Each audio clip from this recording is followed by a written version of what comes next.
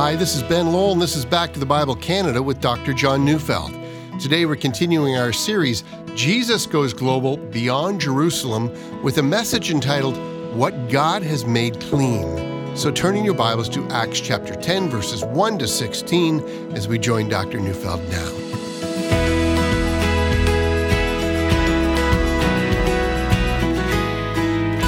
I know that Romans 3:11 categorically states that no one seeks God.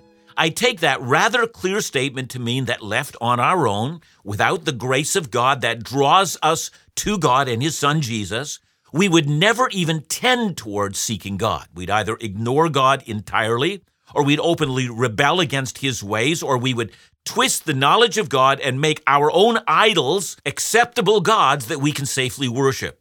No one seeks God, says Paul. No one.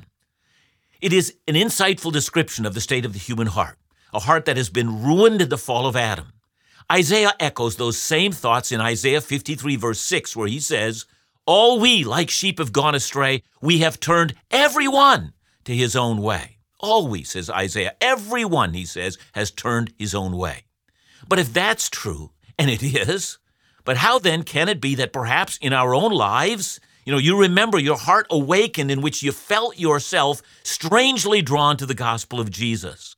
Since we're studying the book of Acts, let's go back to Acts chapter 2, and that chapter records the first Christian sermon in history, and it was an evangelistic sermon. If you remember that part of the sermon near the end, in what we might call today the altar call, that Peter makes an appeal, and I'm reading Acts 2:39, where Peter says, For the promise is for you and for your children and for all who are far off, everyone, he says, whom the Lord our God calls to himself. There is a call of God that stirs the heart. The heart might have been dead to God, well, sure enough, so that left to its own devices, Romans 3:11 and Isaiah 53 verse 6 would have been true of all of us until the day we died. We would have been unresponsive to God as a dead man is unresponsive to the world. But then miraculously comes the call of God.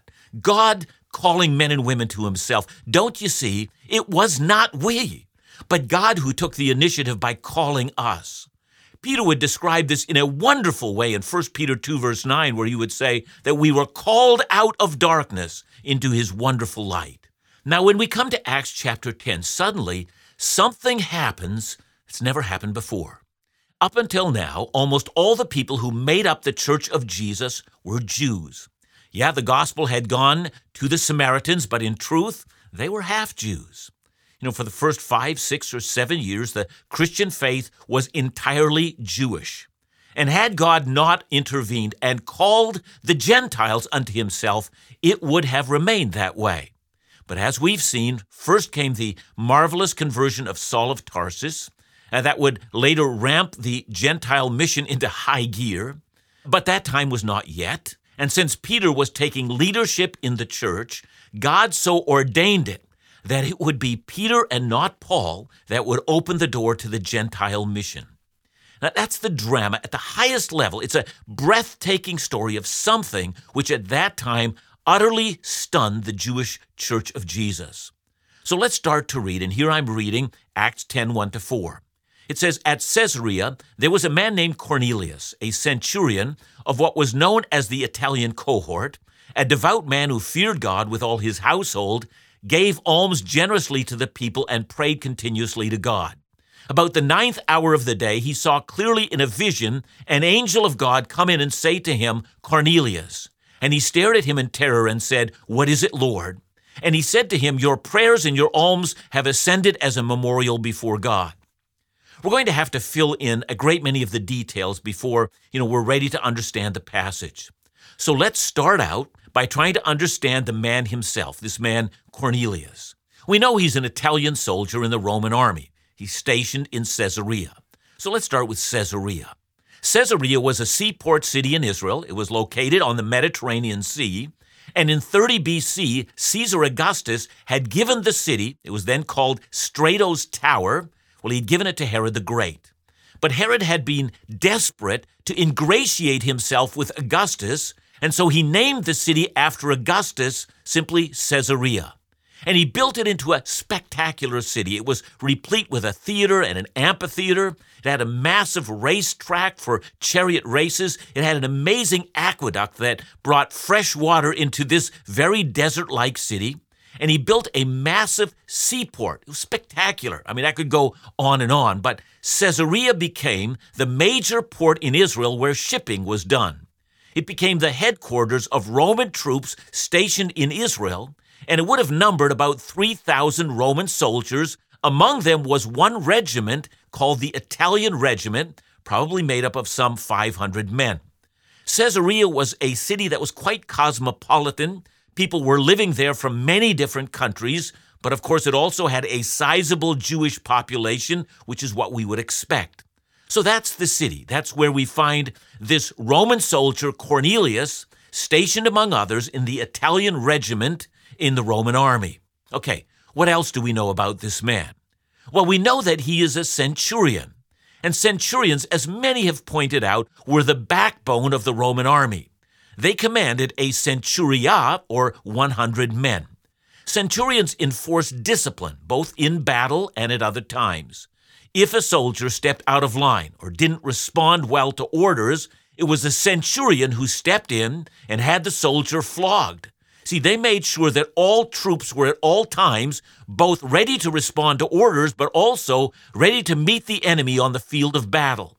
Centurions made the Roman army tick, and they operated with great efficiency. All centurions were literate, because most orders came to them in written form. All of them were promoted from the ranks of common soldiers. They would have had to have served at least 10 years and were men of distinction, men of courage, men of discipline, men who had the respect of other soldiers. And that's who Cornelius was. Because everyone counted on centurions, they received a pay scale that was nothing short of excellent. And from my reading of this text, Cornelius must have had a very well-to-do home where he lived. Now notice also that our text says he feared God.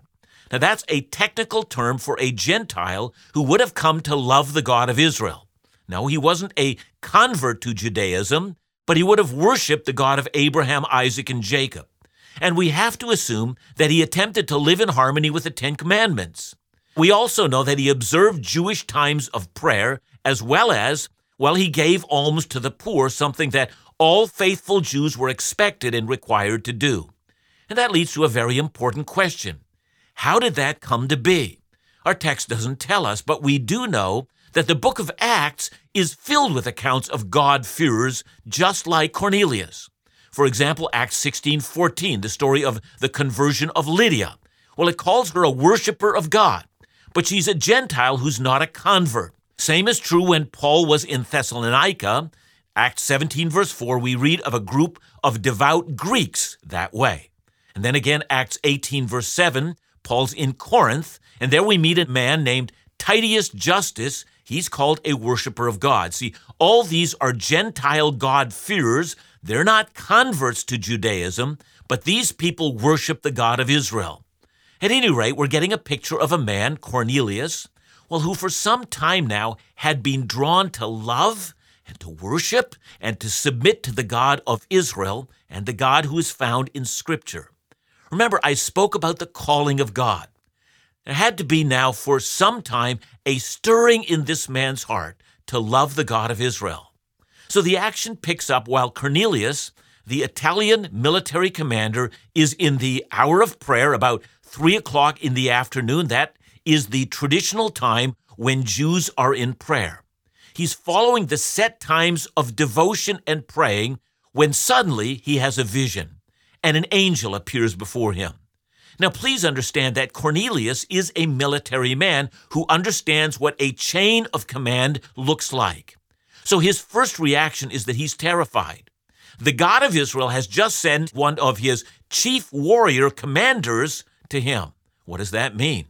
And so the first words out of his mouth are the words, "What is it, Lord?" So please don't understand that Cornelius is in some way ascribing divine attributes to the angel.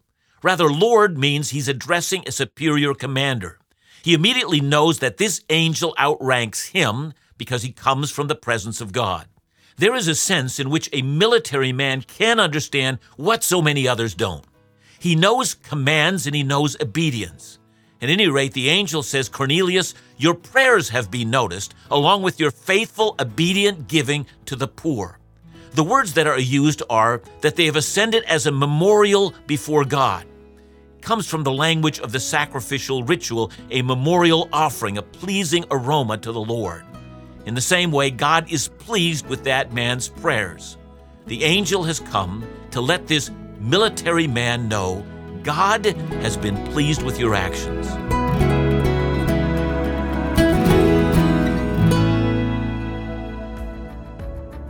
We want to thank you for your faithful prayers and generous gifts that help ensure that solid Bible teaching is available around the world. Because of your generosity, all of our international Bible teaching efforts and partnerships happen, including the distribution of Dr. John's new book, Making the Most of Your Salvation, being made available in 11 key languages distributed across India. It's such a privilege to work in partnership with you and ministry friends like Back to the Bible India and Back to the Bible Sri Lanka. As we work together, Bible resources are being made available around the world.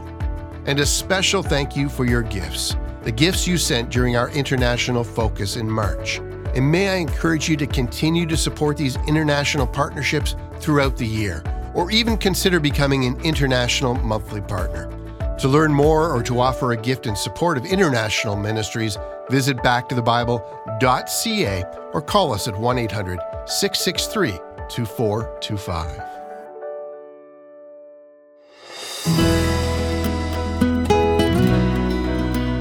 For anyone who worships God, to hear the words that God is pleased is, I think, the most wonderful thing that we can hear. God is pleased with your prayers. God's pleased with your faltering steps of obedience to Him. But of course, this is only the first step in the adventure that's about to unfold. The angel sent from God now has more to say, so let's keep reading Acts 10, 5-8. And now send men to Joppa and bring one Simon, who is called Peter. He's lodging with one Simon, a tanner, whose house is by the sea. When the angel who spoke to him had departed, he called 2 of his servants and a devout soldier from those who attended him, and having related everything to him, he sent him to Joppa. There are 2 parts to this account, and we shouldn't pass over it too quickly.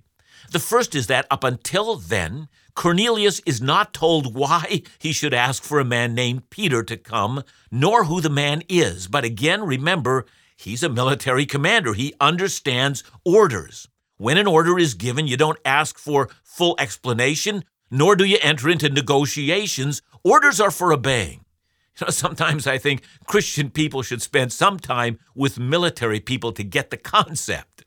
The second important feature of this story is that Simon, who is also called Peter, is to be brought to Cornelius' home, not the other way around. Cornelius is not ordered to travel the 50 kilometers to find Peter. And I think that's important for 2 reasons. The first is that this mirrors the commands of the missionary God. See, when Jesus gave the Great Commission, he said, go into all the world. He didn't say, make your ministry so attractive that the world beats a path to your door. I'm trying to highlight the difference between what we find in the First Testament and what we find in Jesus. When Solomon built the temple, he prayed for the Gentiles who would hear about the fame of the God of Israel, and for that reason, they'd be intrigued and they'd come to the temple and they'd worship God there. Well, fine and well, but Jesus commanded his followers to go. It's very important for Peter to hear that.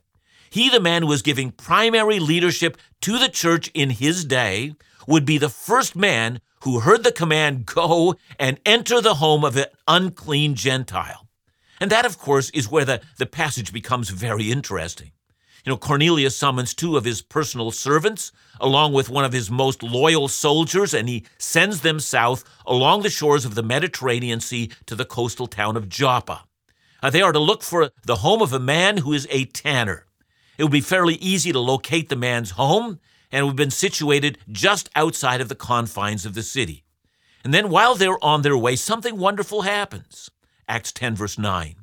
The next day, as they were on their journey and approaching the city, Peter went up on the housetop about the 6th hour to pray. So you have to imagine that Cornelius' party is still some hours away as they're traveling on foot. The times designated as times of prayer in Israel were morning and evening, but noon was also often observed. This is the second time of prayer. It's noon. While the meal is being prepared in the home, Peter is on the housetop. It's happening, I think, perhaps in the summer, and it would have been cool on the housetop as the cool winds from the Mediterranean Sea would have blown over it and made it quite acceptable. So we read verse 10.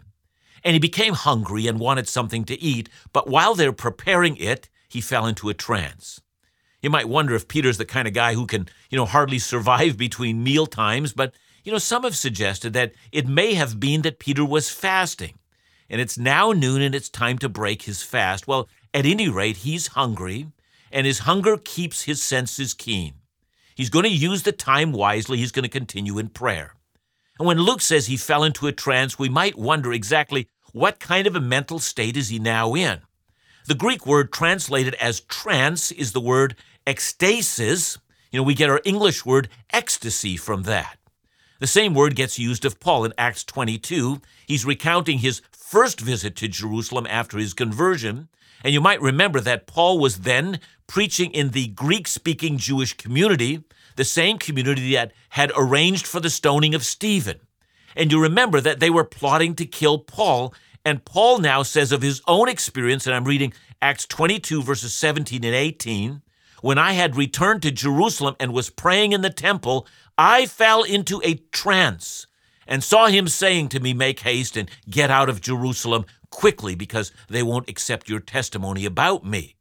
And so it would seem that there are times when God is preparing a man to hear his voice, that the person in question will fall into some form of an ecstatic state. Some have suggested that a trance, as is being described in Acts, is a state of transition from the ordinary state of affairs into a different state where the physical world no longer makes an impact, but a spiritual dimension is opened up here. See, when I think about that, I'm reminded of Paul's description of that, I think, in 2 Corinthians chapter 12, when he says, I was taken up into the third heaven, which is the dwelling place of God. And as he thinks about that experience, he says he doesn't know if he was in the body or out of the body, whether he was physically taken up into heaven or in some kind of a trance-like state. He doesn't know. And the point I'm trying to make is not that a trance is a mind-altering experience. Rather, it's the opening of a sudden awareness of the spiritual realm. And so we have to imagine it's before the meal. Perhaps Peter has been fasting and he's been in a time of intense prayer, and suddenly the spiritual world opens up to him. Now we come to Acts 10:11-16. And saw the heavens opened and something like a great sheet descending, being let down by its four corners upon the earth. In it were all kinds of animals and reptiles and birds of the air. And there came a voice to him, Rise, Peter, kill and eat. But Peter said, By no means, Lord, for I have never eaten anything that is common or unclean. And the voice came to him again a second time, What God has made clean, do not call common. This happened 3 times, and the thing was taken up at once to heaven. And so in this heightened spiritual state, he sees heaven open. I think this means that he sees something coming directly from the dwelling place of God, and we would think it would be a welcome sight, but Peter's shocked. He sees a sheet descending with all kinds of animals and reptiles and birds, and what's of interest to us is that the animals on the sheet are made up of both clean and unclean animals. They're all together. If one reads Leviticus chapter 11, you get a very detailed description of clean and unclean animals. The Israelites were permitted to eat clean animals, but not unclean ones. See, and the point of Leviticus 11 and other passages in Leviticus is that Israel was supposed to learn to distinguish between the clean and the unclean, between that which was holy and that which was profane. God was developing a culture in Israel in which the clean-unclean distinction would be deeply embedded into what people ate, what they wore, who they worshiped, what kind of people they interacted with. God was during this time creating a distinction and a separation for his people so that they might be the holy people of God. See, I think for that reason, it's safe to say that Peter had never been in the home of a Gentile before. I say it's safe to say that by far the majority of the people that made up the Church of Jesus, at that time in history, had never been in a Gentile home either. Gentiles ate things that were unclean. Their homes were stained with the profane. And in order to be separate and cleansed as the people of God, that order was maintained. See, I think it's fair to say that if a faithful Jew had actually entered into a Gentile home, their conscience would have crushed them. It was forbidden by God. It wasn't done. Again, we're reminded why there were God-fearers among the Gentiles, but so few converts. At any rate, Peter is shocked now to see a sheet coming down containing both clean and unclean animals, and then the voice says, "Rise, Peter, kill and eat." And of course, Peter's revulsed. "I've never done such a thing." And then the voice speaks again. "Don't call unclean what God has made clean. Don't reject what God has made acceptable." And the vision happens 3 times. It's repeated 3 times because God has said, "This is settled in heaven." But Peter's also aware that God is speaking to him. It may be true that no one seeks God by nature, but wasn't God gracious to call the people of Israel as his own? Would it then be so strange that God would now open a door and call the unclean Gentiles to be his own as well? What if the Gentiles are offered access to God as Israel was? See, when God calls, is he not able to cleanse those whom he has called? Is he not able to make holy both Jew and Gentile? Don't ever question God on this matter. He's calling men and women from the most unlikely of places.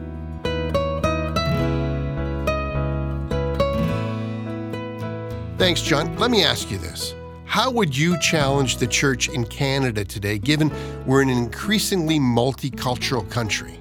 I think that we should see this as an opportunity, not a threat. God, who oversees the development of nations and who causes people to move from one place to another, has in our day brought the events that make Canada uniquely the country that it is today. Same can be said of the United States, other countries as well. We should see this as God's opportunity. Many of the people who are coming are open to the gospel. We need to develop a clear strategy of sharing the good news of Jesus with individuals who are new to this land. And we are going to find there are going to be so many fruit that come from that. So I think that's what we need to do. Welcome it with joy. Thanks so much, John. And remember to join us again tomorrow as we continue our series Beyond Jerusalem, right here on Back to the Bible Canada, Bible teaching you can trust.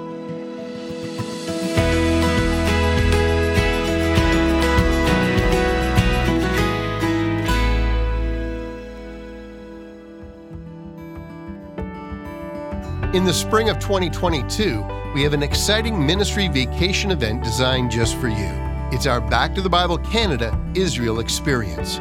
Travel to the Holy Land and experience some of the locations where Jesus, Paul, David, and so many other biblical figures walked. Visit the Jordan River, the Garden of Gethsemane, Capernaum, and David's royal palace.